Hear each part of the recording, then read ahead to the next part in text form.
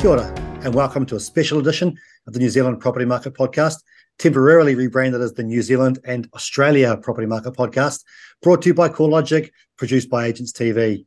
I'm New Zealand Head of Research, Nick Goodall, and today I'm joined, as usual, by our New Zealand Chief Economist, Kelvin Davidson, but also a very special guest, Eliza Owen, CoreLogic Head of Research for Australia. Eliza, welcome back. How are you? I'm great. Thank you so much for having me. It's great to be here.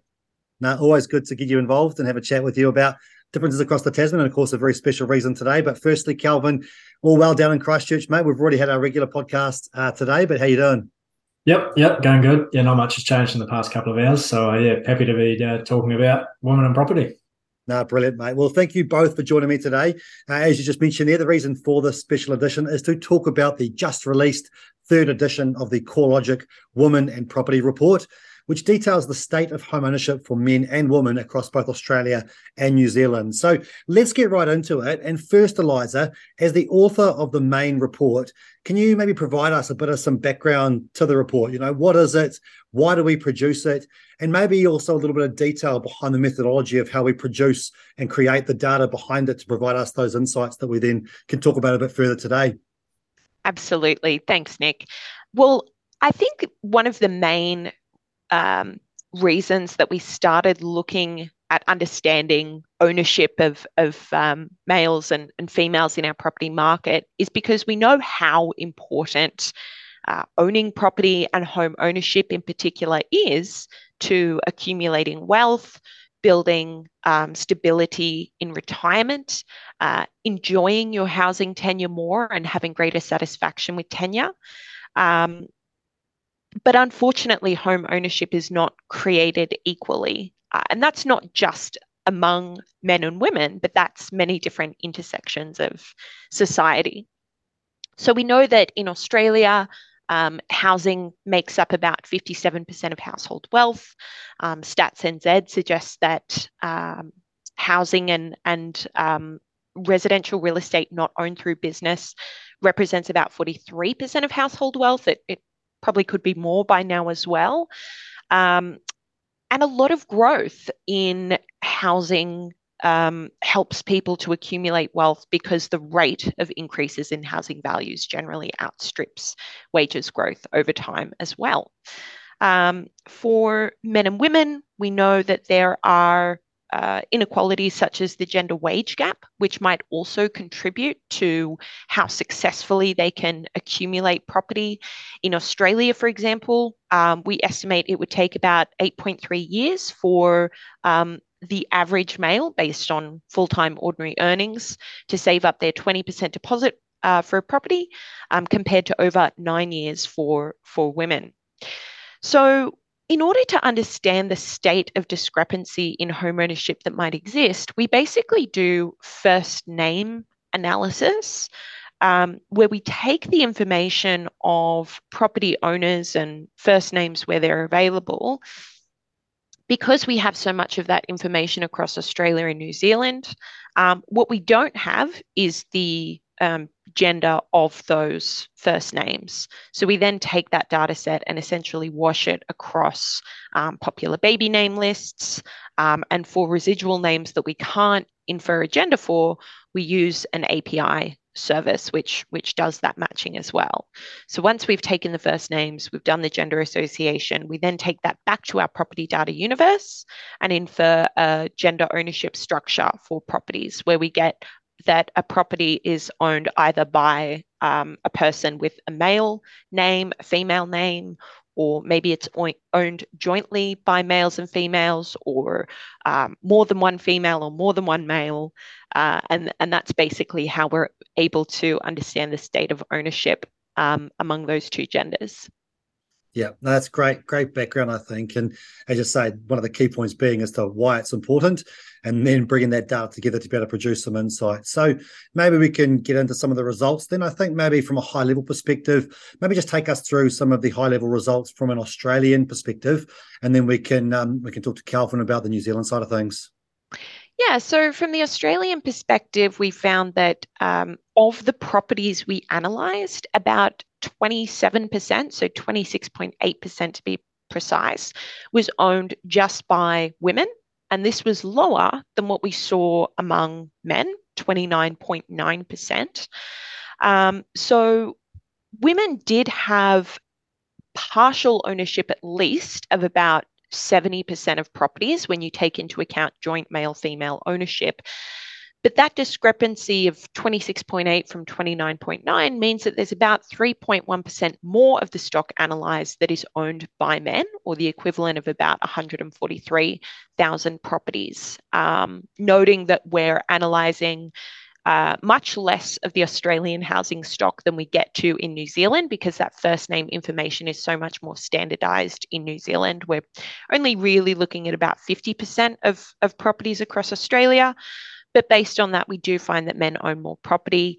And I guess at a high level, the discrepancy between male and female ownership was largely explained by ownership of investment property, where of the investment properties that we analysed, men owned about over 36% of properties, and that was actually higher than the portion of properties in the investment space owned jointly by men and women, and owned by women as well.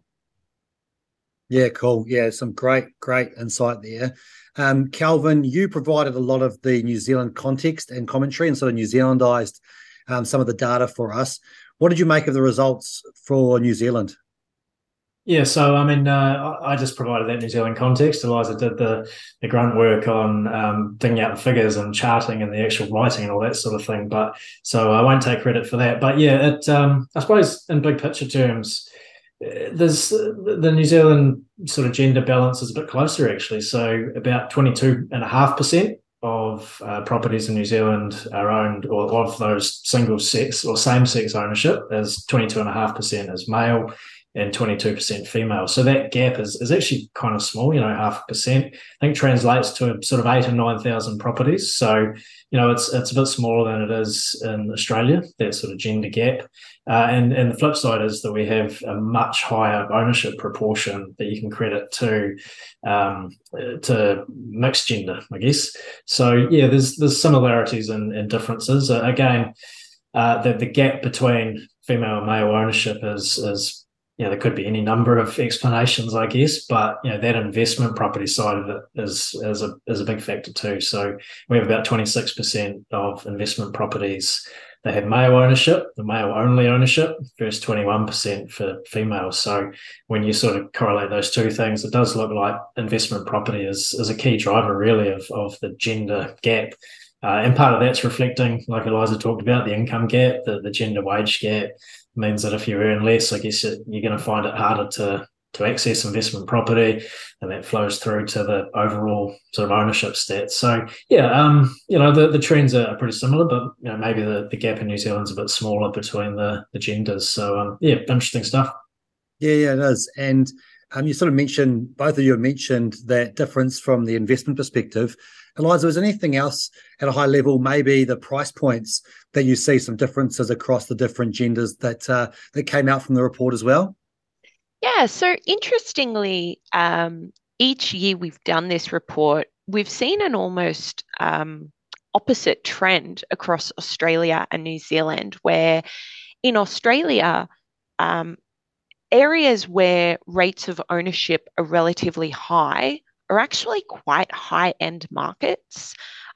So, for example, the highest rate of property owned by females in Australia is in the eastern suburbs of Sydney. Over 37% of properties analysed were associated with these female names. That was actually higher than what we saw in the portion of properties in that region owned by men. A lot of it might have to do with the composition of stock as well. We see that men tend to own more detached houses in Australia than women. And I guess more broadly, the regions in Australia where male ownership is more prevalent come back to the nature of the regions and the industries. So mining and construction, for example, in Western Australia and the Northern Territory, where rates of male home ownership tend to be relatively high. In New Zealand, it's almost the opposite in terms of price point, where higher levels of ownership are associated with generally more affordable areas. And for New Zealand, the top rates of home ownership were concentrated in areas where, apart from Auckland City, which had a relatively high rate of properties owned by women, about 25%, the other top regions were these affordable areas where the average median valuation was sitting at around 460,000. So it's interesting because you could argue one way for Australia that women who are maybe on higher incomes are more empowered to purchase property in these high-end areas. They do drift towards units as well, and smaller dwellings, which might not be associated with a kind of larger family structure. But in New Zealand, it's kind of the opposite, where maybe more affordable areas are the empowering factor for women, and the fact that there is more affordability. Yeah, interesting. So, Kelvin, I mean, Eliza's touched on a few of the regional differences and the price points. When you looked into that detail, is there anything else that jumped out for you as to the reasoning of some of those things? Or did you have any of that detail around some of those regions specifically for New Zealand as to the differences we saw? Yeah, so I mean, I guess similar to some of those higher end markets around Australia, for example, in New Zealand, the Auckland City market, that old Auckland City TA area, the central city, she had a reasonable proportion of female ownership, and that again relates to, I think, the composition of the stock, probably, that concentration of apartments. Okay, generally it's an expensive area. You've got some pretty posh suburbs, but also in those areas where suburbs or units, and there's apartments or units in the Australian phrasing, where they're common. That's where those price points for those properties, I guess, are a bit lower and a bit more affordable. So income, you can be on a lower income and still afford one. So I mean, Auckland City is a little bit of a pocket of sort of female strength, I suppose, in relative terms.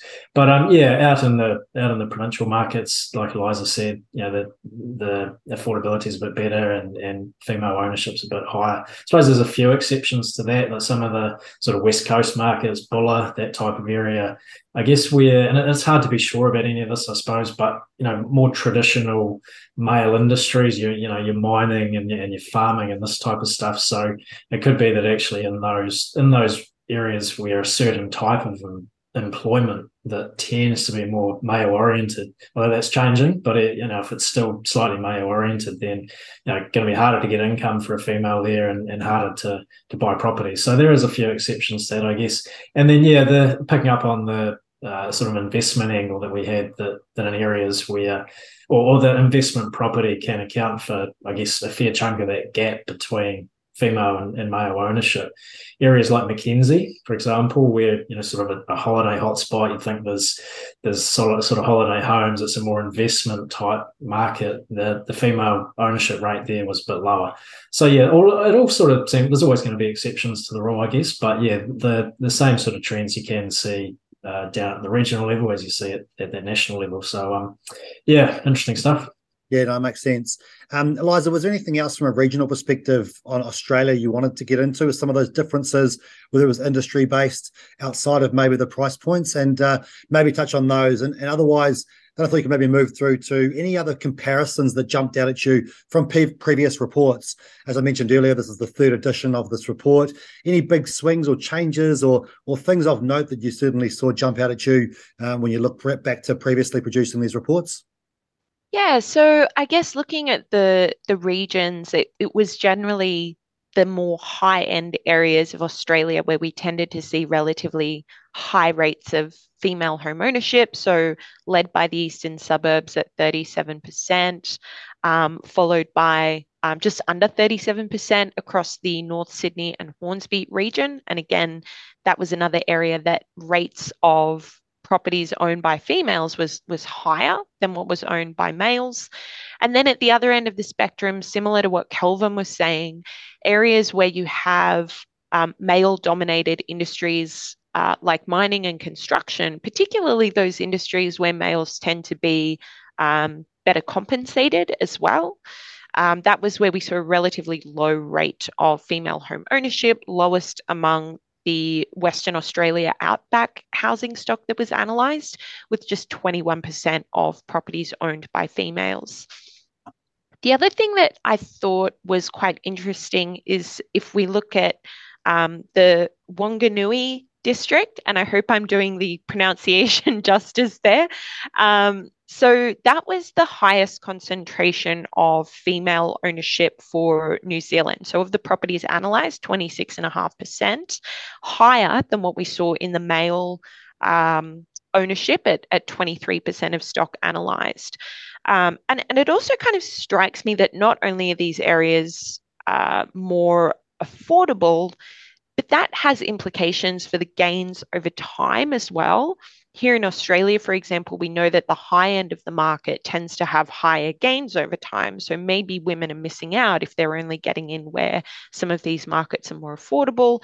And also if they're taking on greater risk, where there's an association with flooding, or even, the recent Cyclone Debbie, where it's a lot of that risk being taken on from the prospect of greater insurance premiums and having to rebuild as well. So I think there's some important implications there.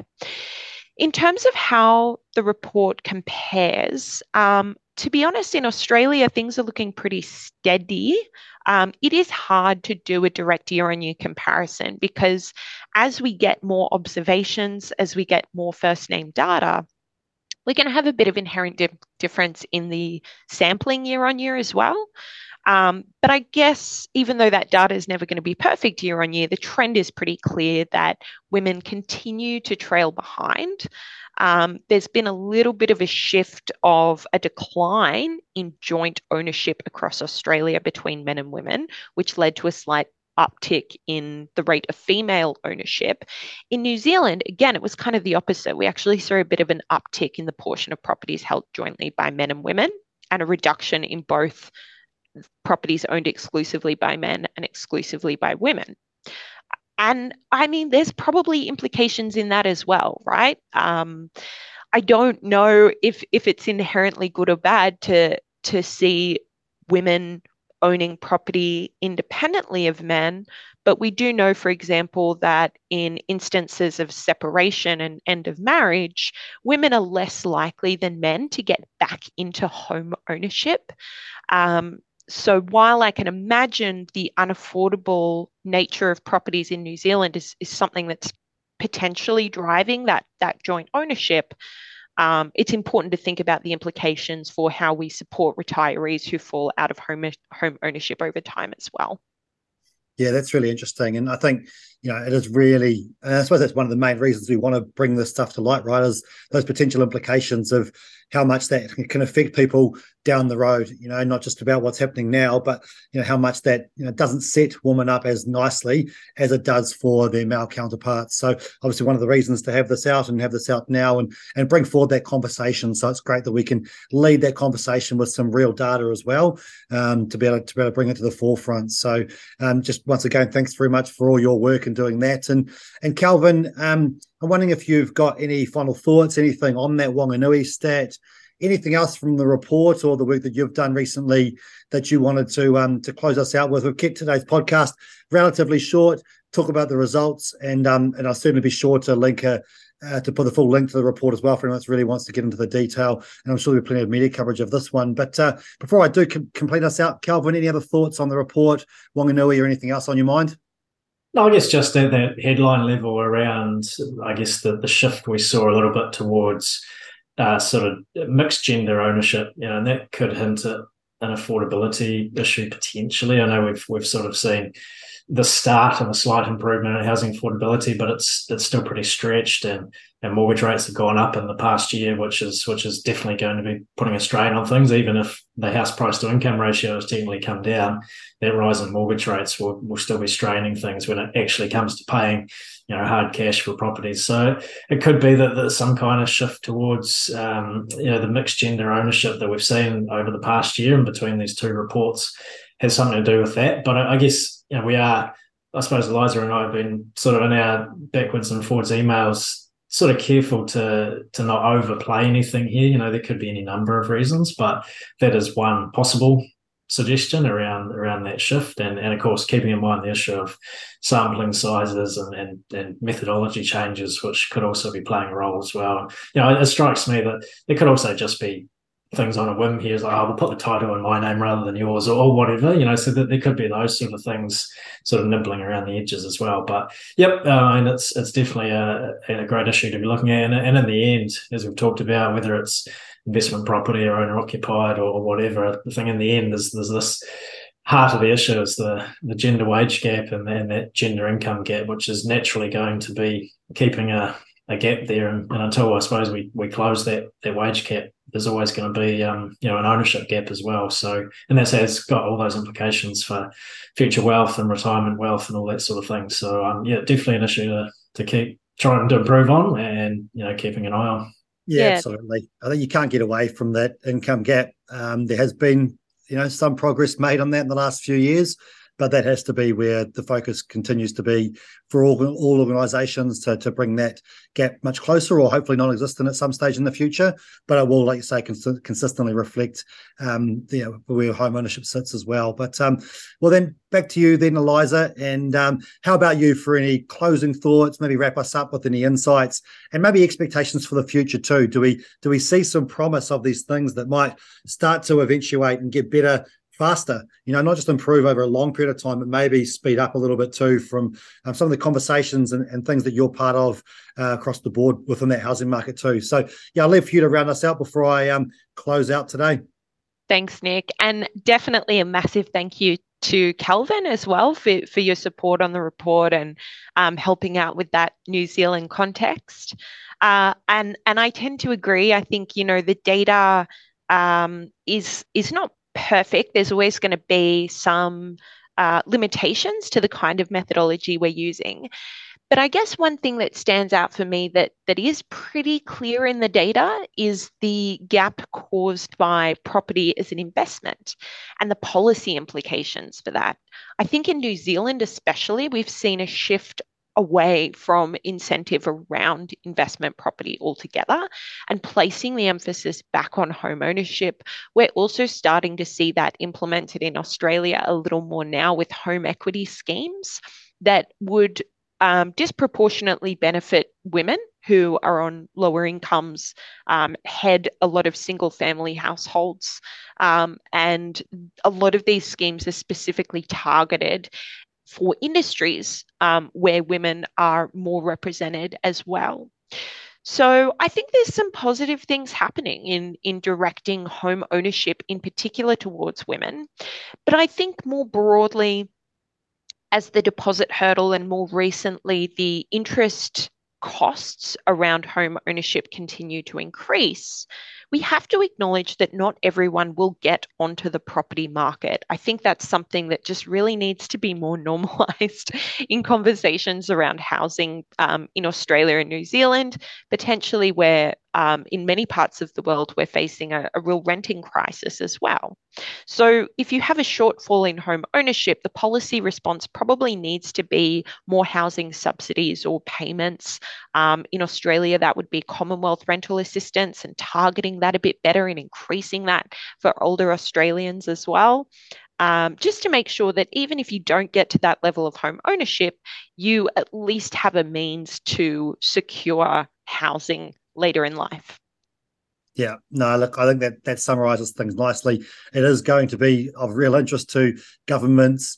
We've got an election this year, so always interesting to see what the parties all campaign on and what is important for Kiwis at the time. And I'm sure it'll be similar to Australia once you get round to your next federal election as well. So, look, there's so much in there, so much to consider, so much of interest. So I just want to say thank you both very much for taking the time to spend a little bit with us today, get into some of that detail on the report too. And I'm sure you'll have plenty more opportunities to talk to people in the next couple of days as well. So good luck with all your other engagements.